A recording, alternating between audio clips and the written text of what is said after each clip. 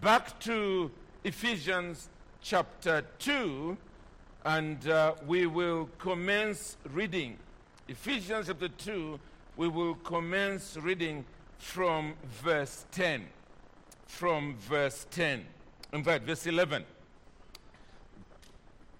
Therefore, remember that at one time you Gentiles in the flesh, called the uncircumcision by what is called the circumcision, which is made in the flesh by hands, remember that you were at that time separated from Christ, alienated from the commonwealth of Israel, and strangers to the covenants of promise, having no hope and without God in the world.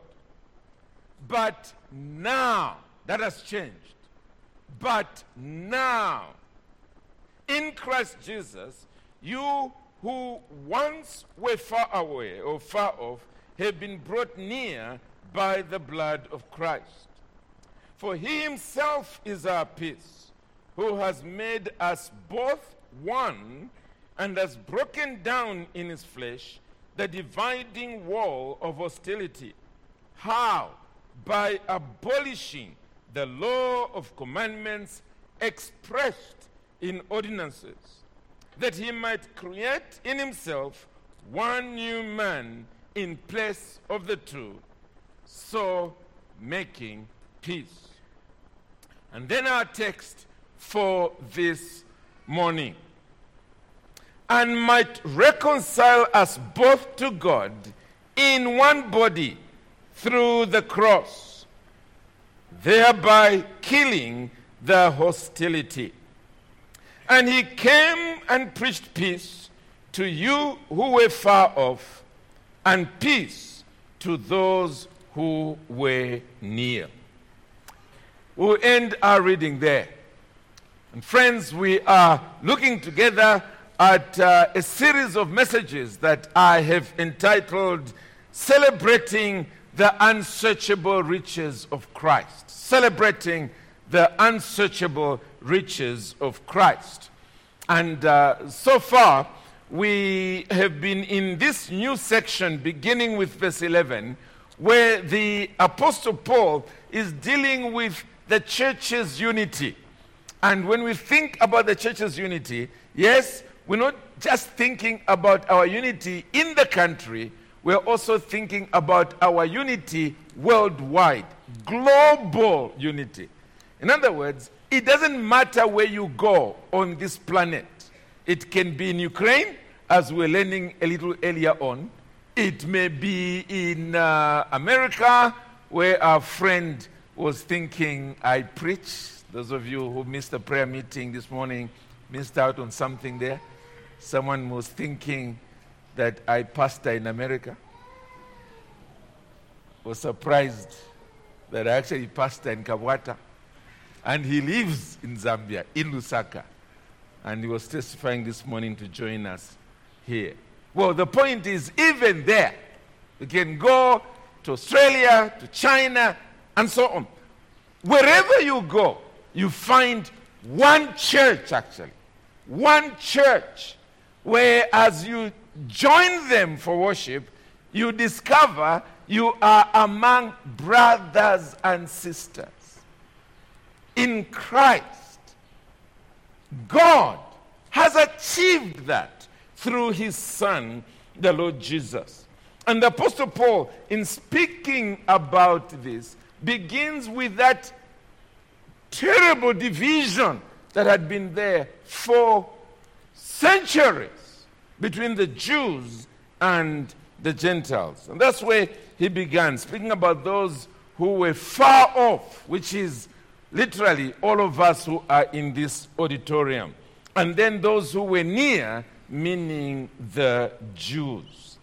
Then he went on to show how this has been achieved, and that's what we saw last week, last time. And it's been achieved through Christ himself being our peace.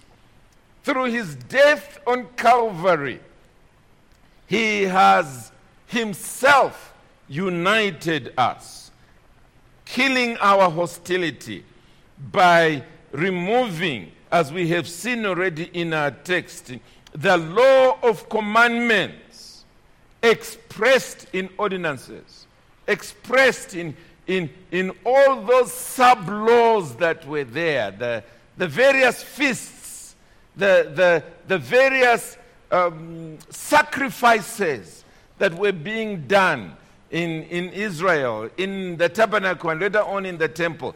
All that has been abolished so that we all now have access to God through Him. Well, today we're really continuing on the same journey. But this time, as you will notice there, the sermon title is Christ reconciles us all to God. It is through that reconciliation that He has consequently given us a sense of oneness, a sense of unity, so that the church right across the globe speaks in terms of being reconciled to God through faith, through grace, and through Christ alone.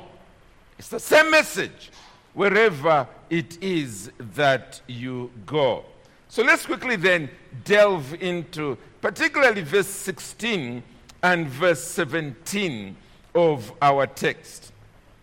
We've just seen that Christ has created, that He might create in Himself one new man in place of the two, thus making peace. And that little phrase, that He might create, that we noticed earlier, is now followed by that He might reconcile. So that He might create, that He might reconcile us both to God in one body through the cross.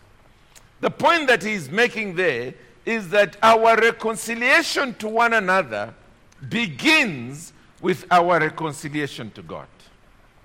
That's His basic point. Without us being reconciled to God, there is no real, heartfelt reconciliation with one another. Now, let's face it. If you go to an average person in the street and you begin to speak to him about the hostility that is there in the world, you can be sure that he will not be thinking about hostility between God and ourselves. That's the last thought in his mind. He will probably be speaking about either racialism, hostility between perhaps black and white, or he'll be speaking in terms of tribalism, hostility between one tribe and another, or he'll be thinking in terms of political hostility, especially when it is around election time. It will be UPND and PF and so on, or it might be international hostility, that is between Russia and Ukraine at the moment, or it might be hostility between some football clubs in Qatar at the moment, you know, as they are putting up a major fight to win the most coveted trophy on the globe, the FIFA World Cup trophy. But I doubt that the person will be thinking in terms of that hostility that is between ourselves and God. And yet, that's the point. It is that hostility that is between us and God that in fact needs to be addressed. Because without that being addressed, you can be sure that all the other hostilities will still remain, however much we might want to plaster them. And this hostility is referred to by the Apostle Paul, first of all, in Romans chapter 1. Romans 1 and beginning with verse 18. So if you just quickly turn with me there, and then we will look at Galatians chapter 3. Romans 1 beginning with verse 18. The Bible says there, "For the wrath of God," there is the hostility already. "For the wrath of God is revealed from heaven against all ungodliness and unrighteousness of men, who by their unrighteousness suppress the truth. For what can be known about God is plain to them, because God has shown it to them. And therefore God is now angry with sinners, because although he has revealed himself in all creation, and he has revealed himself in his word, sinners still don't worship him. They still come up with their own self-made religions, and in the process they incur the wrath of Almighty God. We'll come back to this text in a moment, but let's just quickly peep in Galatians chapter 3, because there the Apostle Paul uses the phrase that this is a curse. God has cursed humanity. Listen to the way it is put in Galatians 3 and verse 13. Primarily talking about Jesus Christ, who has taken this curse on our behalf. Galatians chapter 3 and verse 13.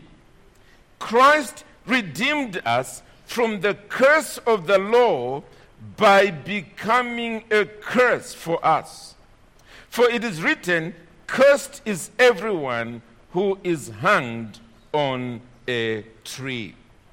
Well, basically, that is the hostility that comes from God himself against us as human beings. It is a vertical hostility. It is that hostility that has therefore come up with a hell to which we must finally go upon our death. But it's not the only show of this hostility. Part of this hostility from heaven has to do with us becoming totally ungovernable. The failure to have peace among ourselves. The way in which we begin to harm one another. And that's why I'm taking us back to Romans chapter 1. So let's go back there very quickly.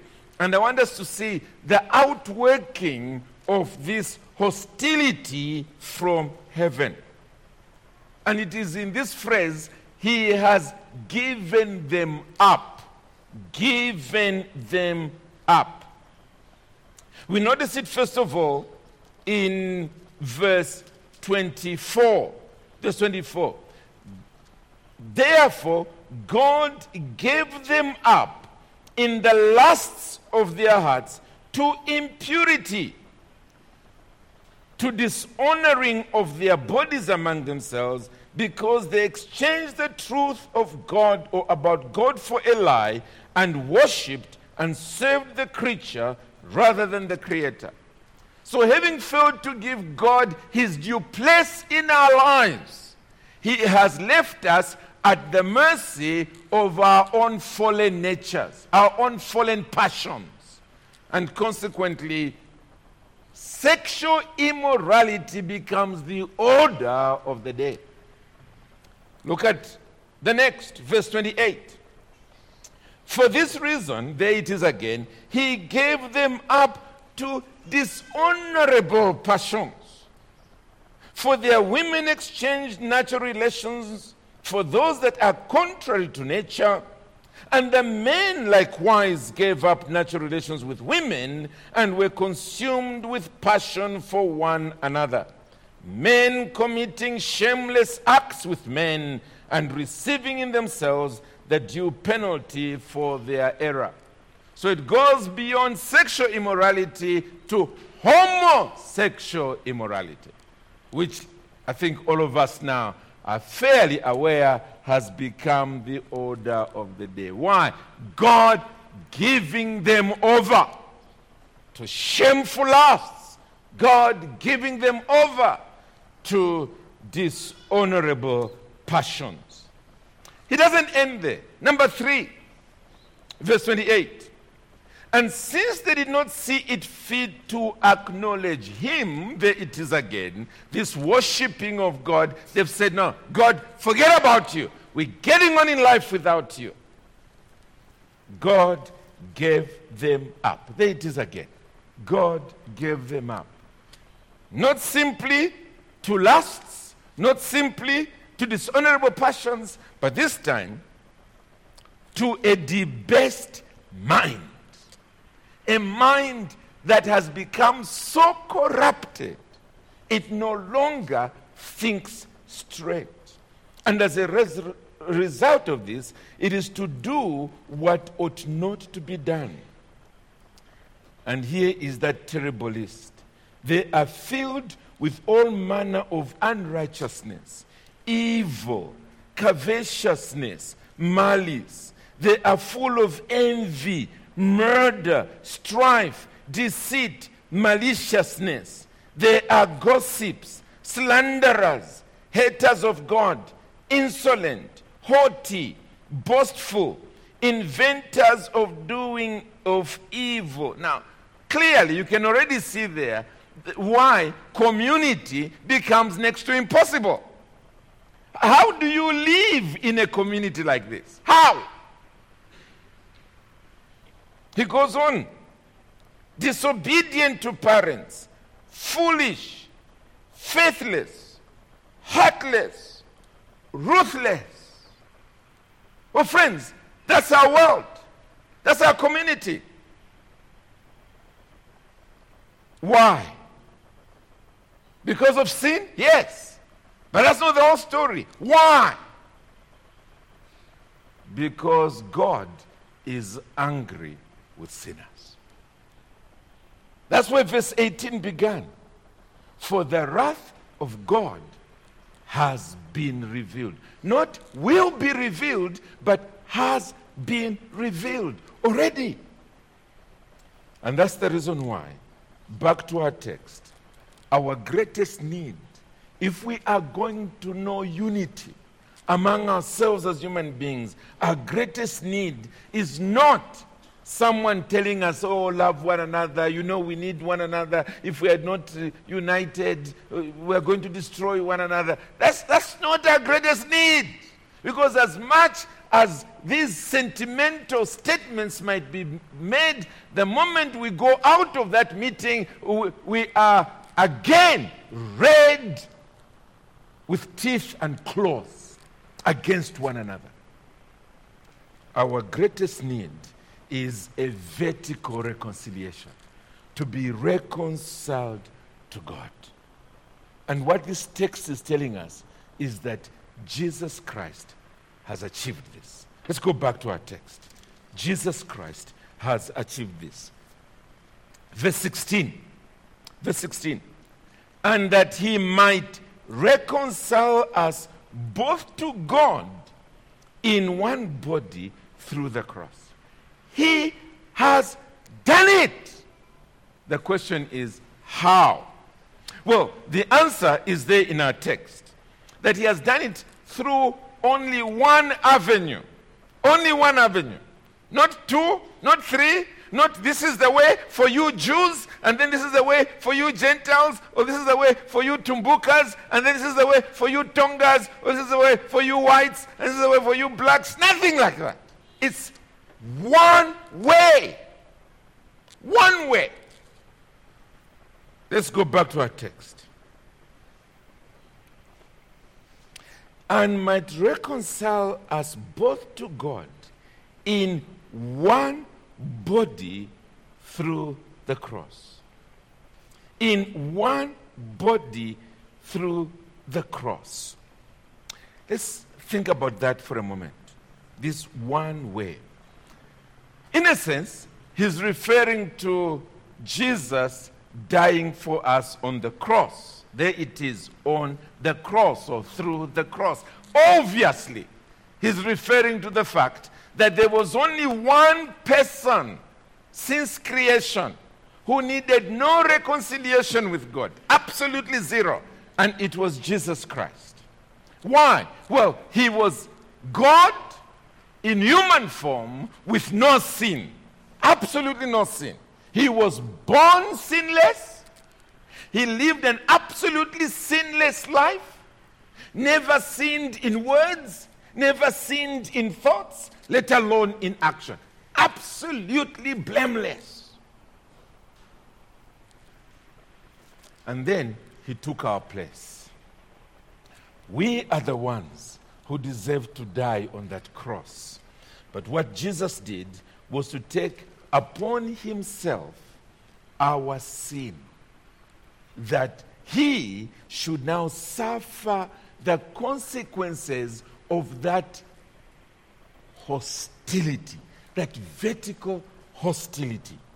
I think most of us know 2 Corinthians chapter 5, but let me take you there.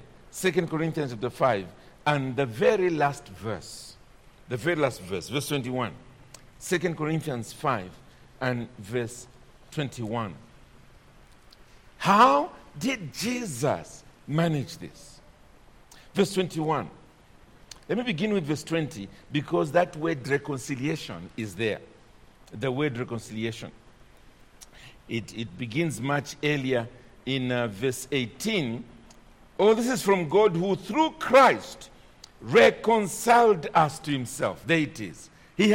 God has done it through Christ and is given us the ministry of reconciliation. Verse 19. That is, in Christ, God was reconciling not the Jews to himself, not the Gentiles to himself, but the world to himself. God has done it in Christ. And how has he done it? Not counting their trespasses against them. But counting it against who? If he has not been counting it against them, well, he will tell us in a few minutes. Verse 20. Therefore, we are ambassadors for Christ, God making his appeal through us. We implore you on behalf of Christ, be reconciled to God, whoever you might be, because this is a worldwide message. Be reconciled to God. Well, what has he done to make that happen? Verse 21. For our sake, he made him to be sin who knew no sin. Jesus knew no sin. But God made him to be sin. Not to be sinful, but to have sin in his account. Sin has been transferred to him who had no sin. Listen to this. So that in him we might become the righteousness of God.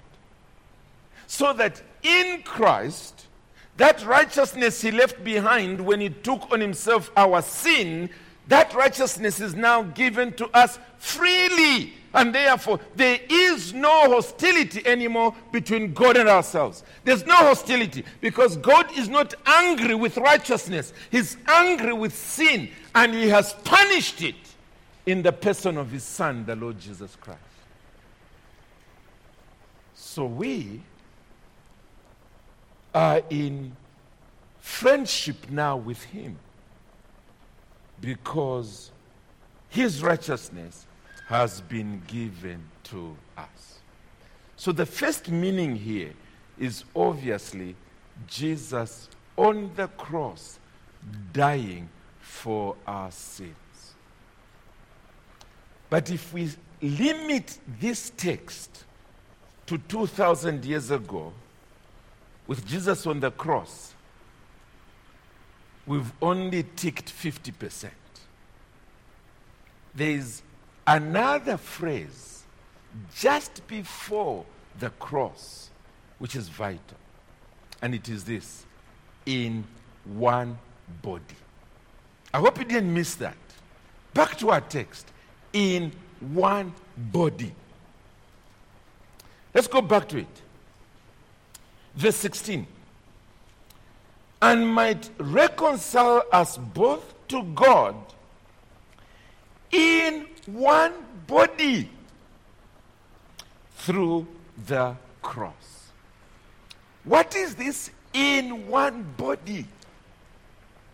I have said to you before, let me say it again, that you are almost inevitably correct whenever you find the phrase in Christ to squeeze in another word, and it is this: in union with. In union with. And we can put it in there. And might reconcile us both to God in one body through the cross. And it's referring to there to our union with Christ. And it is through our union with Christ that all that which Jesus achieved becomes ours in actual experience. It becomes ours in actual experience. So it's not just that Jesus on the cross, he had his body on the cross and therefore died on the cross. It is much more than that. It is that when he was dying on the cross, we actually were in him, and then in due season across history, we, by the Holy Spirit, we are actually joined to him. We are joined to that body, and consequently, we are reconciled to God in actual experience here on earth on the day of our conversion. On the day of our conversion, we experience reconciliation with him in this one body. Turn with me quickly to 1 Corinthians 12. 1 Corinthians 12 and verse 12. 1 Corinthians 12 and verse 12.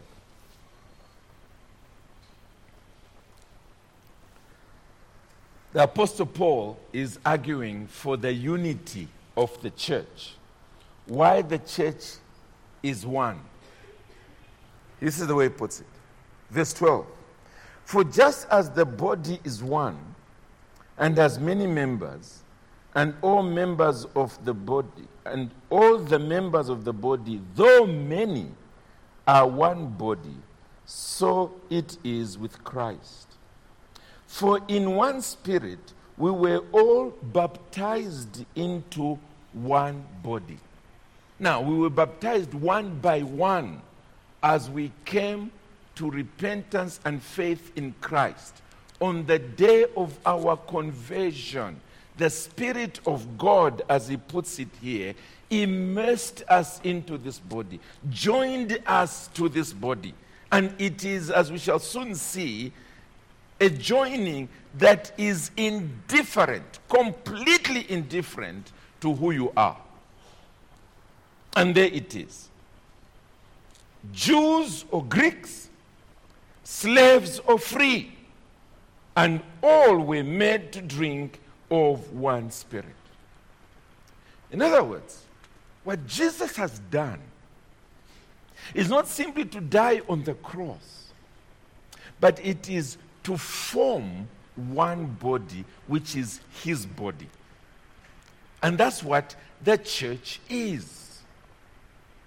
And when we are reconciled to God, we are reconciled to him as we are joined to this one body. Then the benefits of what took place 2,000 years ago become ours. So, we are one church as we are being reconciled to God. We are one church as we are coming to him. Let's go back to our text. It's vital that we capture this. That, let's suppose you lived on the Arctic Circle, which is right up in the north, where they probably only see sunshine one day a year. And you've never met any other human being, and somehow you came across the Bible, maybe someone was visiting there to do explorations and they left their Bible there, and as you read it, you came to conviction of sin and you trusted in Jesus Christ. You don't know any other believers, just you. Does it mean that now you are just on your own, church, full stop? No. What happened in that moment when you were converted was this: the Holy Spirit joined you to the worldwide body. You are still alone on that Arctic Circle, but he has actually joined you to a universal body. Some of them have already gone to heaven. Others are still here on earth, just that they are on other continents of the world. And if it ever happens that you are taken from the Arctic Circle and you go to Zambia and you stumble into Kabwata and you come here, these are actually your brothers and sisters. They won't sort of be looking at you. This Eskimo. Can you please excuse us? Maybe you will find some Eskimo Baptist church somewhere. No. The moment you listen to the singing, you say, yes, yes, this is the Jesus I have believed in. And these people are rejoicing in this Jesus. You listen to the testimonies of conversion, and you say, yes, that's exactly what happened to me on the Arctic Circle. That's what happened to me. I also came to conviction of sin and put my faith in the Lord Jesus Christ. And as you witness baptism, you are saying, yeah, that's exactly what I need, so that I can also be identified with God's people. I should also be baptized in water. This is me. These are my people. And as they're breaking bread and they're saying, this broken for you. This blood is the blood of the covenant, which is shed for you. You are sitting among total strangers, but your eyes are teary. Maybe you're even weeping in gratitude. Gratitude. You listen to the sermon and you say, yes, this is the food for my soul. I'm among my very brothers. I'm among my very sisters. This is home to me. The color of their skin, their dressing, everything might be foreign to you, but these are my people.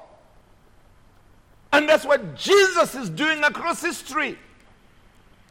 He is reconciling us to himself, or let's better still, to the Father, in union with one another, in this one body, through the same cross upon which he died 2,000 years ago. And because we are all coming in the same way, back to our text, he is thereby killing the hostility. Killing it. Killing it. Out there might be tribalism. They might be saying, Bembas are bad. Bembas, they're thieves. Don't have anything to do with them. Don't do. But in the church, no, it's not even in the equation. You know what you're thinking? That's my brother. That's my sister. In Christ. That shouts so loudly that all the other superficial distinctions blur in the background. Blur in the background. Because all you're thinking about is in Christ. We are one. In Christ, we are one. We have come together to feast at the same table.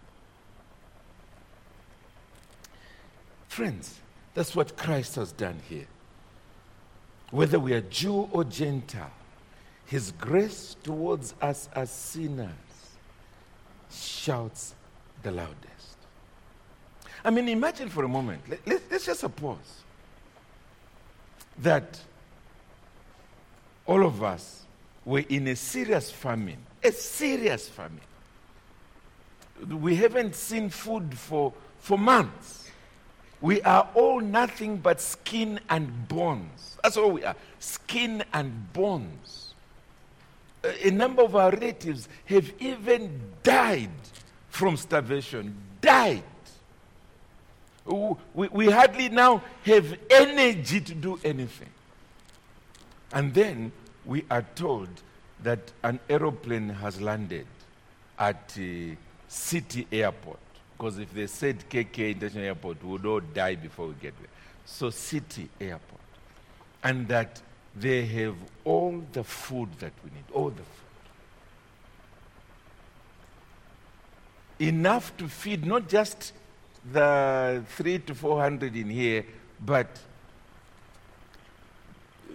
30,000 if they could be. There's enough there. And so we make our way to that place. And we arrive there. And the food is being given out. The drinks are there. Energy-giving drinks, and we are reviving. Who among you will be sitting there thinking, what is that Donga doing here? Who among you will be thinking in terms of, that guy who's never gone to school, what is he doing here? No. You will be occupied, mesmerized by just the grace that has reached out to you through this one avenue, through this one aeroplane that has landed. That's the thing. And as you meet, you are rejoicing at that fact. Hence, the hostility that perhaps you once had pales into utter insignificance as you come to this one body through the cross, thereby killing the hostility. And what does God do now? Through his Son. It ends with his words. And he came and preached peace to you who were far off, and peace to those who were near. Those who were far off is those of us who are in here, the Gentiles. Remember what he said in verse 13. Let's quickly go back to verse 13. He says, but now in Christ Jesus, you who were once far off have been brought near by the blood of Christ. And that's to do with us Gentiles. We were far off. But what has happened? Jesus has ensured that as far away as we might be, his message has reached to us, saying, you too are welcome. Come just as you are. It doesn't matter who you are. Come. That's the message that has reached to us. There is a full and free reconciliation with God. Peace with the living God is all yours in Christ. Come. He also went to those who were near. The Sauls of that day, the Paul or Peter and John and the Jews. And he also gives them exactly the same message. Peace with God, not through the slaying of goats and bulls and lambs and sheep and so on. No! Through exactly the same way, Christ and him crucified. And it is as he will join you into this body of reconciled people to God. So he was preaching the same message to Jew and Gentile. There is only one way, and he is saying, come. I want to end on that note because it suggests two things. First of all, it is that it was God's initiative. This body and reconciliation with him is his initiative. He is the one who has gone to preach. Verse 17, and he came on earth, and he preached peace to you who were far off. It is his initiative. It's not us who have thought about this as a brilliant idea. We have been on each other's throats as we are going on our way to hell. God is the God of love, the God of mercy, the God of grace, the God of kindness. He's the one who has, as it were, gone around the world. And he is saying, come. It is his initiative. But number two, very closely related to that, it is that he wants us to know. He wants us to know. That's why he is proclaiming. He's not just put Jesus to die on the cross for the world, but he's also sent his church to now go and tell everybody. At great cost. Those who were near, it was easier. They were in Jerusalem. Maybe Judea at the most.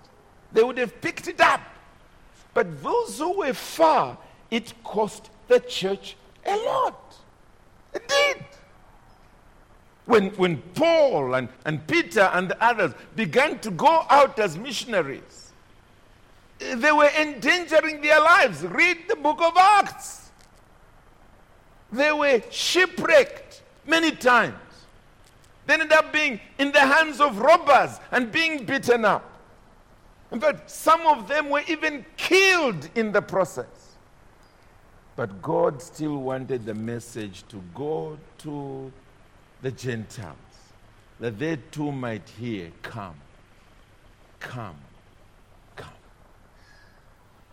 And I want to end on that note, friends, because that's the message that comes to us, saying it doesn't matter who you are, black or white, slave or free, educated or uneducated, the worst criminal that this earth would have ever produced. It doesn't matter who you are.